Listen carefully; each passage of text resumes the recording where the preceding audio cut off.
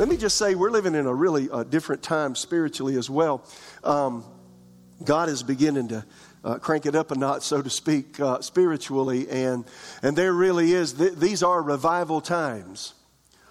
Revival is not what you think it is. Revival is a deep moving of the Spirit of God that affects your heart. How many hear me? And it'll make you search, seek until you find. And sometimes it makes you feel miserable before you get better because you got to deal with you. So just understand it's a different kind of time we're living in. And having said that, as a pastor, I'm praying and seeking God about our services and such. But I stand up here many times. I mean, I tell you the truth. I could actually, it's so strong that you could take any topic and just go with it. That's how it feels. The presence of Jesus is strong. And we're going to have people being healed and set free and ministered to in all kinds of ways in our services. How many are ready for that? So I want you, let me encourage you in this time, before you come to church, pray and ask God to do something in somebody. Ask Him to minister life to the people around you. Ask Him for the Holy Spirit to manifest Himself. If you'll do that, how many know if we'll do that collectively, God will see this congregation and say, well, look at there's some people that'll let me do what I want to do. How many know He wants every pastor, every local church to just be an oasis and a lighthouse in this really strange day? How many hear me? So I believe we are here at Victory, and we're glad you're with us today. This is hopefully maybe the last time I speak on this subject. I planned to do one Sunday, and here we are at the very end of February. Directives for 2021. I used to put a number on it, but I left the number behind a long time ago. It was 4 directives, 5 directives, 6. We're on number 6 today. I just want to share some things I think of great importance. If you haven't heard what I said in this series prior, it's all on the website. Our notes are available. If you go to victorychurchraleigh.com, you can see the things I put down in note form there, and you can follow me. Don't always share all of that, but it's there. The first 5 points I've mentioned prior to now. Number 1, this year you can weather any storm or test when you align your thoughts, values, and lifestyle with God and His Word. How many know this is a time to align yourself with the Word of God? The only thing stable in life is the Word. I used to be an unstable person. When the Word got in me, it really did something. It'll change your life.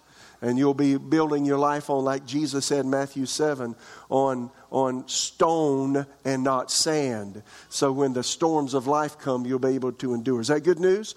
Now, secondly, I said this year you're going to have to choose whether you stay home or whether you come and help us promote the kingdom of God and train new Christ followers. Yeah, how many know this? How many know it's decision time? If you're watching online, you haven't come back to church yet, it's time to come back.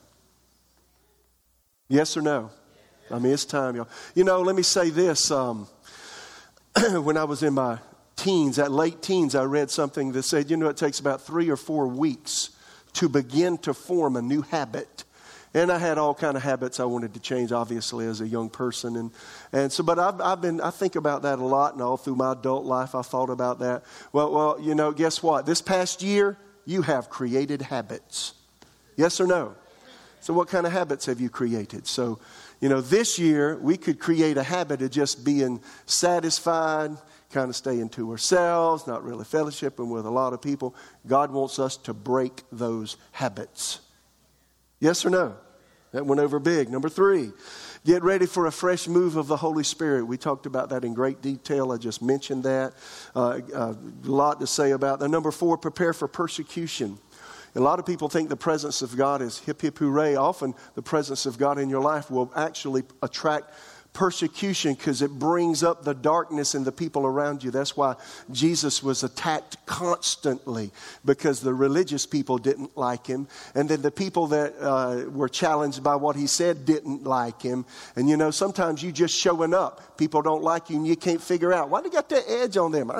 I washed today, I shaved. I mean, I put, if you're a woman, I put my makeup on, I got my perfume. What's going on? People just got this edge. Lots of times that edge is the presence in you. Brings persecution. Number 5, we talked about that. Number 5, the Holy Spirit manifests in unity, not in isolation. Unity is not uniformity. So you need to go back and hear that one. But today, this is hopefully the last. Today I want to talk about, this is a year, and from here until Jesus comes back, our focus should be reaching out to others. Don't hold back and lock down. Wake up and reach out. That's That's the focal point right now. You know, I've come across through my life in the Lord, and I've been walking with Jesus. I'm into my 45th year. And every once in a while I come across a believer and say, well, I'm just not happy, just not satisfied. And you know what that tells me about that person? They have lost their focus. If you're depressed, agitated, unsatisfied, you have lost your spiritual focus. One reason that Jesus leaves us on terra firma, planet Earth, after we're saved, is to lead people to Him. And if I don't have the focus of reaching to others, if you reach inward, you always lose. When you reach out, you always win. How many hear what I'm saying?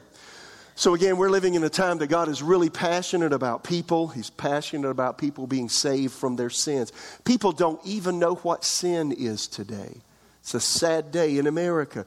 Again, this past year, I'm going to say this now. This past year, listen, we've become so focused on saving ourselves from a virus that we've lost sight of the command of Jesus Himself to the church before He left. You can be so self-focused, you forget what God left you here for. And that's what's happened this past year. You know, it's set some paradigms that, y'all, it's time to change them right now. And I feel the passion of Jesus saying to us, He didn't say to us, stay home and hunker down.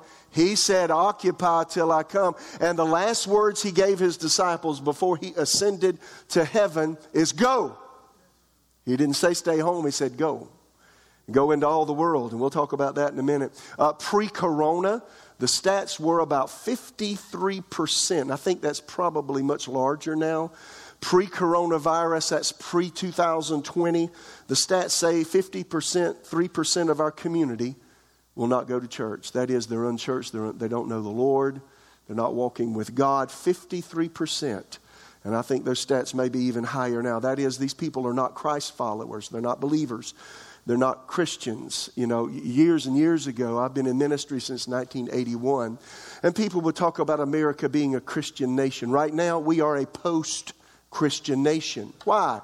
We've left the foundations. We've left the absolutes that made us a really great people, and that and we've been influential worldwide because of the moral absolutes that made us what we are. We've left our moorings. And now we're just kind of wandering. We're a post-Christian culture. And so, again, not just this past year, but for the last number of years, the church has lost its evangelical edge, its evangelistic thrust. And y'all, how many know it's time to get it back? Let me say this. For some believers, church is a place to go, or now you stay at home and just watch it in your comfies on your couch, drinking a cup of your favorite beverage. And for some Christians, church has become a place to go, again, listen at home, and listen with no commitment to do anything. Instead of a place to go where I can grow, be challenged, be sharpened, so I can win my world for Jesus. Yes or no? Again, let me say it again. God leaves you on earth after salvation. The reason He leaves us here, so we can be salt, we can be light, we can influence another life for Jesus. It's a really, how many know God loves people? So in this unusual time, now this is a strange time we're living in. I've said this many times on Sunday mornings. We're in the time in between. We're in between the age of grace, where that happened. When the age of grace started when Jesus was raised from the dead, the church age we call it. It's coming to an amazing close right now, where we're going into an age of judgment. What does that mean? Well, all of the wrongs are going to be righted. All of the injustices, God's coming after them. Jesus is coming back. He's not coming back as a lamb. He's coming back as a lion. That's what the Bible says. I'm teaching on the book of Revelation on Wednesday nights. Not this coming Wednesday, this praise and worship time, but the following we will come back to Revelation 16. It is a time of judgment. When Jesus comes back, it will be typified by serious judgment. And God is passionate about, before Jesus comes back, He's passionate about people coming to Him and being saved from their sins and going to heaven. How many believe that?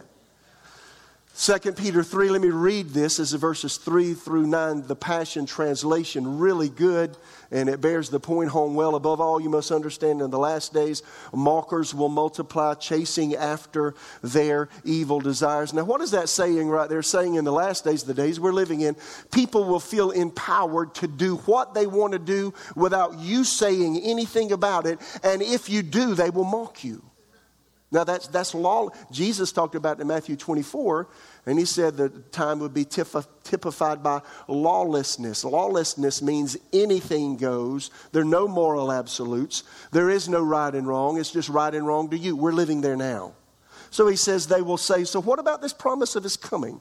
Our ancestors are dead, buried, yet everything is still the same as it was since from the beginning of time until now, but they conveniently overlook that from the beginning, the heavens and the earth were created by God's word. He spoke, the dry ground separated from the waters. Let's talk about Genesis 1.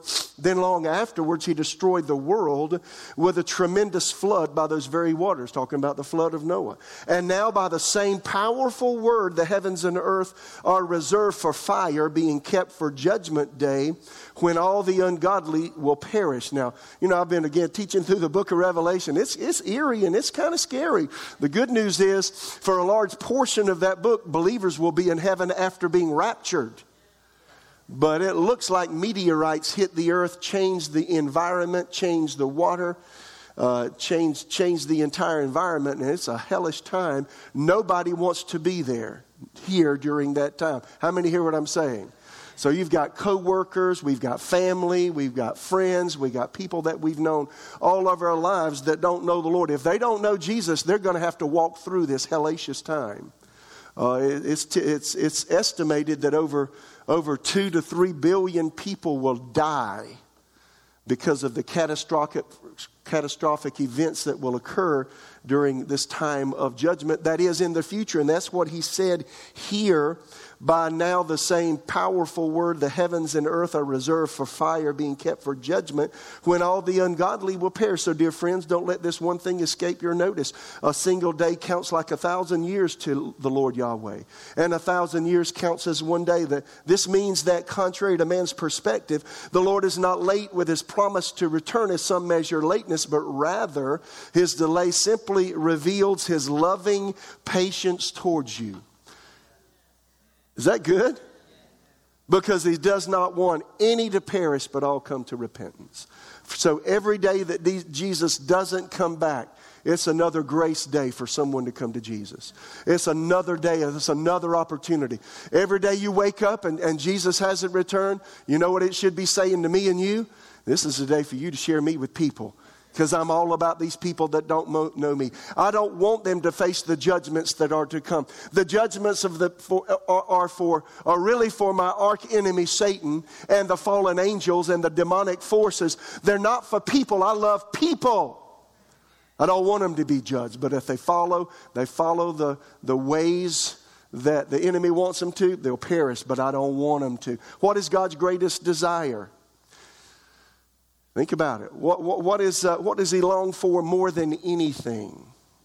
I want to show you. John 3:16, for this is how God so loved the world. He gave his one and only Son, that everyone who believes in him will not perish, but have eternal life. Verse 17, God sent his Son into the world, not to judge the world, but to save the world through him. Let me ask you a simple question. Everybody look at me. Do you really think, come on now, this is America. Do you really think that if people don't accept Jesus Christ as their Savior, they're going to go to hell for eternity?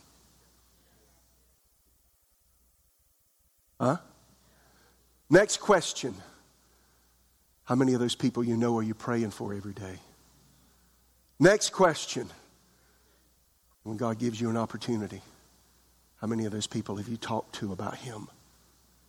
So that's God's heart. God sees everything at all times. He lives outside of the universe he created.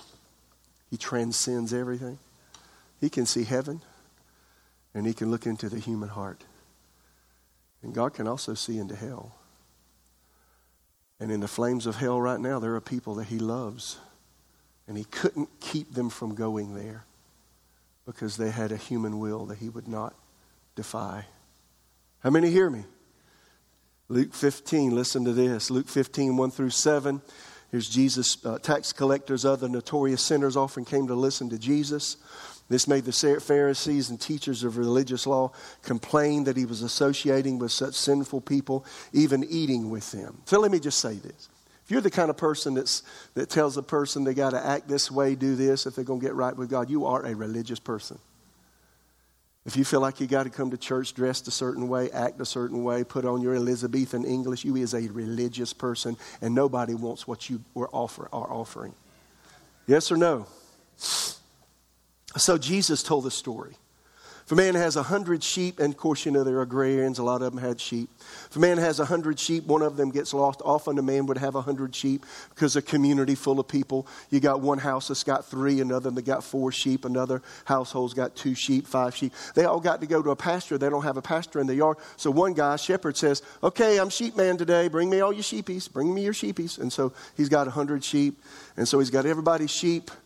And one of them gets lost. Now somebody's neighbor's sheep is gone. It's not his sheep. He's probably corralled those sheep from a bunch of houses. Doesn't know who it belongs to, but yeah, he probably does. So, because he knows them by name. So-and-so sheep is missing. I'm responsible. Jesus said here, won't he leave the 99 others in the wilderness and go search for the one that is lost until he finds it? And when he's found it, he will joyfully carry it home on his shoulders. Now, boy, that's something. Do you see how much God is endeared to a person that doesn't know him? God shows himself by that shepherd. He said, I'm like that shepherd that takes that sheep that was lost. He loves that little dude so much, he puts it around his shoulders and carries it by its little legs. So that the homeowner, the one that owns that sheep, when he sees that shepherd, he says, look at that shepherd. That's a good shepherd. He loves my little sheepy. And you know what? He loves the people that you know just the same. Yes or no? When he's found it, he'll joyfully carry it home on his shoulders. When he arrives, he'll call together his friends and neighbors, saying, rejoice with me because I found my lost sheep. In the same way, there's more joy in heaven over one lost sinner who repents and returns to God than over 99 others who are righteous and haven't strayed away. See, the shepherd loved all of them, but he goes after the one that strayed. Because the one that strays, he could be eaten by a wolf. A predatory animal could take control of him, or he could be lost somewhere and starved to death. And see, God is that way about the people that don't know him today. John Maxwell said this, and it really impacted me. I was at a meeting in Birmingham, Alabama a few years ago. Some of the staff team, I think, were there with me. He was talking about evangelism and what he does in leadership training. And here's what he made an impactful statement. He was weeping just about when he said it. He said, God loves people I don't know. And he said, God loves people I don't like. Isn't that good? And it really, really affected me. See, those people around us, we just say, why don't you drive right? I mean, I just went to Alabama and come back. People are nuts on the highway. And you want to tell them what you think often, you know. But God loves those people. Is that right? People act out now in uncanny ways. God loves those people. And there's some people you just rather not be around. Well, God loves those people. Huh? So here's some questions. Am I passionate about what God is passionate about? Here's another question. What do I need to change to open myself up to befriend people that don't know Jesus? What do I need to change? You know, I was thinking about this when I came to Jesus. I was going to school to be an electronics engineer. I was going to college, and I worked in a grocery store. And over a weekend, my life was transformed. But an uncanny thing began to happen. I didn't mean to. I didn't know I was doing this, but I'd be on the aisle working, you know, after I went from school, went to work, and I'm working. And people constantly come and say, why are you so happy? I say, what are you talking about? Am I happy? Well, look at that smile. You're smiling. What you smiling about? I said, am I smiling? They said, yes. Or I'm whistling. Now, my dad, I got that from my dad. My dad, anytime you ever saw my father, he was doing one of 3 things. He was singing or humming or whistling. And I do the same thing. But when I came to Jesus, you know what happened? I started worshiping. I'd go to church and sing these little choruses and stuff. And I'd find myself, and people say, what you happy about? And you know, it just opened their door. I said, well, I made Jesus Lord a few weeks ago. He changed my life. I was addicted to drugs and he changed me. You know what? Joy is the biggest advertisement that you have. What are you doing with your joy, right? Do I actively pray and ask for opportunities to be a witness for Jesus every day? See, this grabs me. Smith Wigglesworth, there's a lot of Smith Wigglesworth books out. There are only 2 that were sanctioned by his ministry. One that he personally authored by a stenographer taking down the notes and putting it in book form.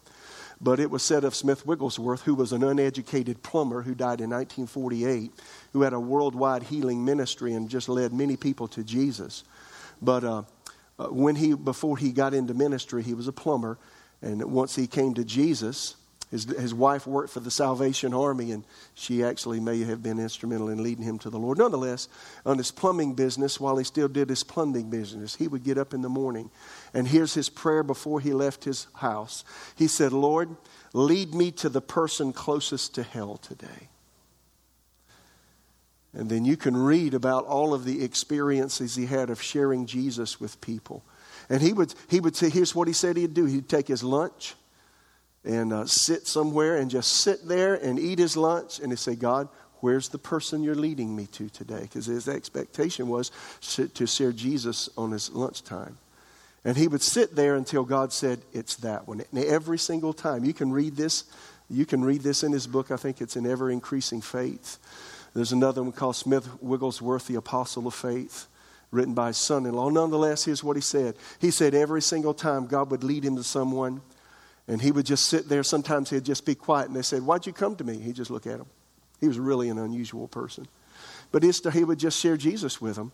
And he said many times that person would pray a prayer of salvation right there and begin to cry and repent because of the things they were involved in. And he said many times, just sometimes a few days, sometimes a few weeks later, they passed away. I don't know about you, but that affects me. Do you have a heart to win people? He had a heart to win the people that were closest to hell. Here's another question. Do you have a list of people you're praying for daily for their salvation? Do you have a list? Do you have it on you? Do you pray for them throughout the day? If not, form a list of people. I've got a list of people I pray for every day. And I'm asking the Lord to bring them to salvation. Remember this, there's 53% plus of the people in our community that are unchurched, without Christ. And you know what? God wants to use you to reach them. So here are 5 things you can do. Number 1, y'all ready for this? Accept your job description from Jesus to help the unchurched become Christ followers. You say, well, I don't know what God wants me to do. I can tell you what God wants you to do. He wants you to go and be an ambassador. He wants you to be in His service. He has called you to represent Him. How many know an ambassador represents another country? You are representing the kingdom of heaven on your job. You're representing the kingdom of heaven in your family. You're representing the kingdom of heaven at Christmas time, Easter time, Thanksgiving time, 4th of July, when your family gets together. You're representing the kingdom of heaven in your community, in your house, with how you keep up your yard, with how you keep up your house, with how you treat your neighbors. Oh, everybody's watching. They might not know you by name, and they might whiz into their garage and put the door down before you can even see them, but they know you. How many hear me? Accept your job description. No, God wants nobody to go to hell. Will you help God's passion to bring people to Jesus? I hope you're feeling stirred just a little bit. What are you doing to keep people out of hell? That's another question. What am I doing to keep people out of hell? You know, we have more purpose than we realize. Matthew 28, listen to this. Jesus came, told His disciples, everybody here? This is making you think, right? Jesus came and told His disciples, I've been given all authority in heaven and on earth. Therefore, go and make disciples of all nations, baptizing them in the name of the Father, the Son, the Holy Spirit. Teach these new disciples to obey all the commands I've given you. And be sure of this, I'm with you always, even to the end of the age. Question. Is there a person in your life, now you might not call it this or even realize what you're doing. Is there someone in your life that you're influencing on a regular basis? Influencing to walk with God. See, that's being a discipler. You know, first century, a disciple was a student a learner, a disciple. Literally, a disciple was a person that came to a person who was like a sage, a really smart person, and they would sit down and they didn't just listen to what they had said, but they studied how they did life. They became a disciple of that person. In fact, Paul sat at the feet of a man named Gamaliel, which was one of the most educated people of Paul's day, and to be his disciple, he literally got there with him and watched how he got up in the morning, watched how he commanded himself, watched the way he dressed, watched what he ate, watched how he spoke, watched how he dealt with people. See, that's a person that is a discipler. And is being discipled. So what person are you discipling? If there's somebody in your life that you're making a profound difference in. If not, ask God to bring a person in your life or bring you across someone's life that you can share him with. And that you can make a difference in how they live their life. It's one thing to come to church, open your Bible, listen to me, and say that's good preaching. It's quite another thing to go out and live it 24/7. How many hear me? We've got a lot of people that come to listen, but it's not listening that counts, it's putting into the practice that counts. And it's the putting into practice that really influences another person. People see your car coming out that garage. They know where you're going on Sunday morning. But if you cussing out the dog because he squatted in your yard, kind of lost your witness, right? You got to do it every day. 2 Corinthians 5:18. Now this is a personal scripture for me. This scripture brought me to the Lord. And I'll tell you how in a minute. 1 Corinthians 5:18. All of this is a gift from God who brought us back to himself through Christ. Talking about salvation is a gift of God. And God has given us this task of reconciling people to him. How do you reconcile people to God? And this is the inference here. Verse 19. For God was in Christ. How do you reconcile people to God? For God was in Christ. Reconciling the world to himself. How? No longer counting people's sins against them. And he gave us this wonderful message of reconciliation. So we're Christ ambassadors. God is making his appeal through us. We speak for Christ when we plead, come back to God. Now y'all got to know I've got a religious background, par none. I mean, I can remember wearing baby diapers to church. No kidding, sitting in my mother's Sunday school class because I was crying too much to stay in the nursery. I got a strange memory. I can remember drinking a bottle at church. It's strange. So I went to church 3 times a week and all week long when we had revivals, which means you just go to church every night and sit there and wait for that guy to hurry up and get through. So I had a lot of religious experiences as a child. But you know what? A guy come to where I worked, and I'll never forget this guy. His name's Steve Sanderson. And, very unassuming guy, wore a pair of tennis shoes, pair of jeans. He had just a little T-shirt on. Had his big old cross, on a chain around his neck. This is mid-70s. And I don't know why he started talking to me. I don't know why. But he said, Mitch, did you know God's not mad at you because of your sin? I said, what are you talking about?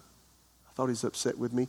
I thought he was upset with me every day because to me, I'm a big one. I'm a big sinner. He said, no, God's not mad at you about your sin. I said, he's not? He said, and he read that scripture to me. God was in Christ, reconciling the world to himself, no longer counting people's sins against them. And you know what he said to me? Steve, he said, Mitch, it's not your sin that's keeping you from God. It's your lack of Jesus that's keeping you from God. If you'll come to give your life to Jesus, God will forgive your sin. God's already forgiven your sin. You just need to ask his son to come into your life and change you and forgive you. Isn't that awesome? Y'all, that changed. I've been to church all those years. I was almost 18, y'all. Nobody ever said that to me. And I was so full of guilt and condemnation and the loneliness that brings that and I said, wow, really? You mean God likes me? He said, yeah, he loves you. He likes you and loves you. He's already forgiven your sin if you'll just... I said, really? And y'all, the next day, I gave my life to Jesus. He kept it. He said it a few times. I saw him on a Saturday. The next day on a Sunday, September 12th, 1976, I gave my life to Jesus because of that. So embrace embrace the commission that Jesus has given you. He's given you a job description. My job every day is to be available as a person that God can use to share Jesus with somebody else. Yes or no? Number 2, become friends with people God loves. Remember, He loves people you don't know, and He loves people you don't like. So 1 Corinthians chapter 9, listen, this is the Message paraphrase. I don't think you can say this any better than this. So Eugene Peterson said this with this translation. Actually paraphrased that I think is really good. 1 Corinthians 9, 19 through 23. Even though I'm free of the demands and expectations of everyone, I have voluntarily become a servant to any and all in order to reach a wide range of people. Religious, non-religious, meticulous moralists, loose-living immoralists, the defeated, the demoralized, whoever. I don't take on their way of life. Now that's important. I kept my bearings in Christ, but I entered their world and tried to experience things from their point of view. I've become just about every sort of servant there is in my attempts to lead those I meet into a God-saved life. I did all this because of the message. I didn't want to just talk about it. I wanted to be in on it. Isn't that great? So, sometimes the best thing you can do is just say, hi, what's your name? And just let people talk. I've told you that book by Dale Carnegie, How to Win Friends and Influence People. I try to read it every year. The whole thesis of his book is everybody's always thinking about themselves. So if all you do is talk about you, you are a boring person. No, if you want to be non-boring to someone else, let the other person talk about themselves to you. And you know what? You'll gain a friend. Yes or no? If you want a friend, you got to be a friend. Ask God to help you reach the people in your life. When I first came to Jesus, again, working in that store, I've said this many times, but I was transformed over the weekend. I'm smoking, I'm lusting along with the other guys there in the mid-70s and here doing all cussing and all the mess that goes along with, the lifestyle I was living. And then Saturday I was in that. Sunday I came to Jesus. Monday I'm back at work. And my life was transformed. And you know what? I got haggled by all the guys I worked with because they're all young like me and they're teens and they're going to school. But you know what? Let me tell you what happened. I stayed there 4 years after I came to the Lord. And then Susan and I moved to go to Bible school after I got married in 1979. But did you know every single one of the guys I worked with, I couldn't believe it happened. In 1 week, the week I left, every single one of them, they'd come to the aisle I was working on. And they'd do this, look around, make sure nobody's looking. And they came to me and said, Mitch, I know I hassled you a lot. I picked on you a lot. But you know what? Your life made a huge effect on me. And here's what all of them basically said. You know what they said? You gave me hope. You gave me hope that I could be different, that I don't have to live the way I've been living, that I really could change because we watched you change. Y'all, I wept. I did not know what to say. And when I think about it, it still makes me weep. Several of those guys came to the Lord after I left that place. It's not that I led them, but my life did something to them. What is your life doing? You just don't realize what it's doing. How many hear me? It was just amazing. I led one of the guys I was working. Susan and I moved to Oklahoma. One of the guys that I worked with, I led that young man to Jesus right in front of the baling machine in the back. They bale the cardboard to go and have it, take it off. And I led him to Jesus there after sharing with him because he started asking me questions. Why are you so happy? Why are you smiling? I can never smile. What's wrong with you? I said, well, listen, what do you mean what's wrong with me? I just started sharing Jesus, just, sharing who I am. And if you really know Jesus and you share who you are, it has a huge influence. How many hear me? If you're involved in a small group, invite your unchurched friends to your small group. How many know that could be a big deal? And you don't have to act in a certain way. Just be you. If you're a believer, be you. How many know it rubs off on people? Number 3, ask God for opportunities to be involved in someone's salvation every day. Be like Smith Wigglesworth. Again, he woke up every day. Lord, lead me to the soul nearest hell. Now, that might not be what God leads you to do. You could just simply say, Lord, lead me across the path of someone that I can share Jesus with today. 1 Corinthians 3, 6 through 8. Now, I share this in the growth track class. I teach the first one, so this is some of the things I shared. Apostle Paul said here in 1 Corinthians 3, I planted the seed in your hearts. Apollos watered it, but it was God who made it grow. It's not important who does the planting or who does the watering. What's important is that God makes the seed grow. Then he says, verse 8, the one who plants, the one who waters, works together with the same purpose, and both will be rewarded for their own hard work. Now watch this. So the statistics say this: every person that comes to know Jesus has to have, before they even get interested in salvation, they have to have at least 7 touches from individual believers. That is, somebody's got at least 7. That's the statistics. Anybody that comes to the Lord now, at least 7 times before they even get interested in knowing the Lord. So Paul said some really interesting things here that are very practical. You know, we think of witnessing, well, I got to lead to a person to salvation right then. It just doesn't work that way. See, we're a body, we're a family, and we're the body of Christ. Jesus calls us in Matthew chapter 9 laborers in the harvest. That he sees the world, the people in the world, as a harvest field like a farmer would a crop of wheat. And he calls us the harvesters. So he wants the harvesters to work together. So what happens? One plants, one waters, and then a person comes to the Lord. So again, one plants, one waters, and a person comes to the Lord. So what does it mean to plant? So here's what your concept of witnessing's got to change. God wants you to be an influence for Him all the time. Not a religious influence, not talking King James Version English, not showing people how many scriptures you can quote, but living a life that causes people to ask questions. So here's what I do. Anywhere I am, if I get an opportunity, I'll carry on a conversation. Often I go out to eat, with people and this and that and the other. Susan and I go out or I'm in public in different spots and different places doing business. And I'm carrying on conversations, getting to know someone. Hi, my name is Mitch Horton, blah, blah, blah.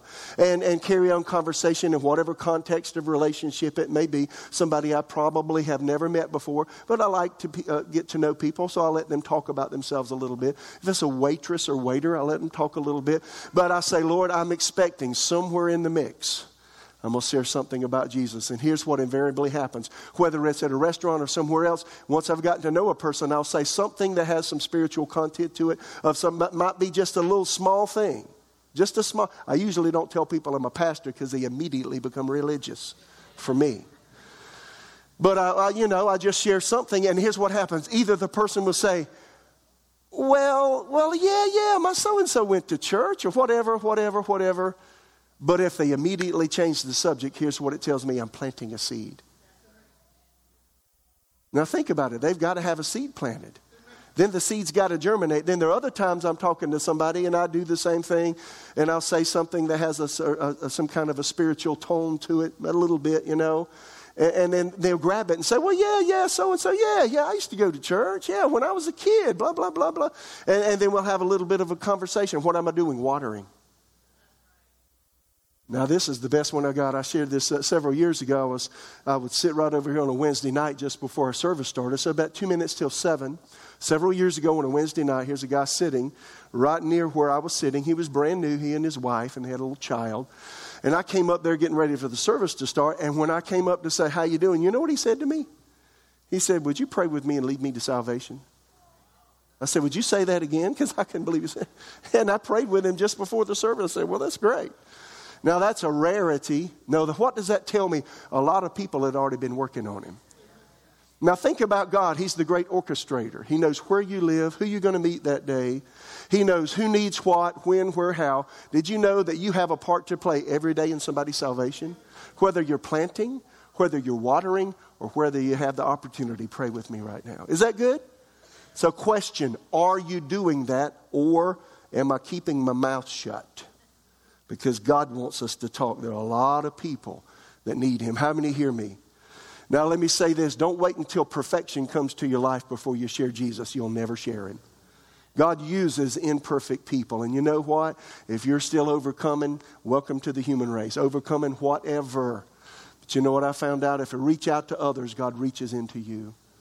And I always think about Job. God turned Job's problems around when he prayed for his friends. He quit looking at himself and all of his mess. He started looking at others, praying for them. If you want God to work in your life, make it your passion every day. I'm one of those that is a Christ follower. I'm one of those. I'm going to share Jesus with somebody. How many know you'll be a tagged person by the Father, and you'll have his smile because you'll have the same heart that he has. Number 4, prepare yourself to share Jesus with people. Everybody good?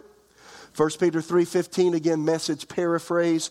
Be ready to speak up and tell anyone who asks why you're living the way you are, and always with the utmost courtesy. So be ready. Well, how do you be ready? Prepare yourself. Now, this takes me back to the fall of 1977. That was my first Bible school experience, and I share this in our class growth track. This one professor, and I don't have time to tell the whole deal here, but he had us turn to 1 John chapter 1, verse 3. And he said, and King James is still in my head from way back in 1977. Those things that we have seen and heard, we declare to you. And our fellowship is with the Father and with his Son, Jesus Christ. And the professor said, now here's what comes out of you with passion. Things that you've seen, things that you've heard, things that you've experienced. And during that class, I think it was an evangelism class, he said, I want you to prepare yourself to share Jesus with other people. And we didn't have the internet and all that. We had a pen and a piece of paper. He gave everybody a 3x5 index card, passed them out in the class. He said, now I want you to put only one paragraph. Next time, everybody will spend several classes, whatever it takes for everybody to do it. I want you to come in front of the class and read your paragraph. I said, what kind of paragraph? He said, I want you in as few words, as simply stated as possible, to share what Jesus has done for you. Because that which we have seen, we have heard, we share with you. And so I did that, and that helped me. That helped me in the formative years of my life in Jesus to be ready. Because a lot of people, they don't say anything because they don't know what to say. So what has Jesus done for you? That's what comes out of you with passion. You don't need a 3x5 index card today because now your church don't even have pockets on it, guys. And you might get it lost in all that stuff you have in your purse, ladies. But you do have a phone, probably. Everybody in the room's got a phone, and you got a notes section. Just put a paragraph in the notes section. Write it down. Think about it. You may change it. I changed mine a dozen times before I finally figured it out. But you know what? Just get a paragraph that easily encapsulates what Jesus has done for you. And then read it. Read it regularly. Read it enough that you kind of know it. If you'll do that, you'll be surprised at how many times you'll be able to share that just in a simple flow of conversation with somebody. How many hear me? One of my friends, Bruce McDonald, I've been all over the world with him. I've been to Africa, several parts of Africa. Africa, a bunch of times. We have 12 churches there, and I've been all over India. That's what I was trying to say with him. And we had lots of times to talk. And Bruce was a Catholic before he met the Lord. But he had a deep experience with Jesus because he got a revelation that he was going to hell if he didn't get saved. He didn't get right with God. He knew. And he was an astute businessman. He really was a very wealthy businessman, came to the Lord, and then eventually became a missionary. And I don't know how many thousands of churches are under his tutelage right now. But I'm endeared to Bruce. But we would have conversations. And here's one thing, I'll never forget this conversation. He said, I've always had a passion. And he did have an evangelistic thrust to his ministry. He was an apostle by call. But, he said, I learned in the Catholic catechism after I got saved. And he was in his 30s when he came to the Lord. He said, I learned 3 little principles. And, when he said it, I wrote it down and I never forgot it because it was so simple, it was profound. He said, if you want to share Jesus with people and really want to be influential with the gospel, number 1, make a friend.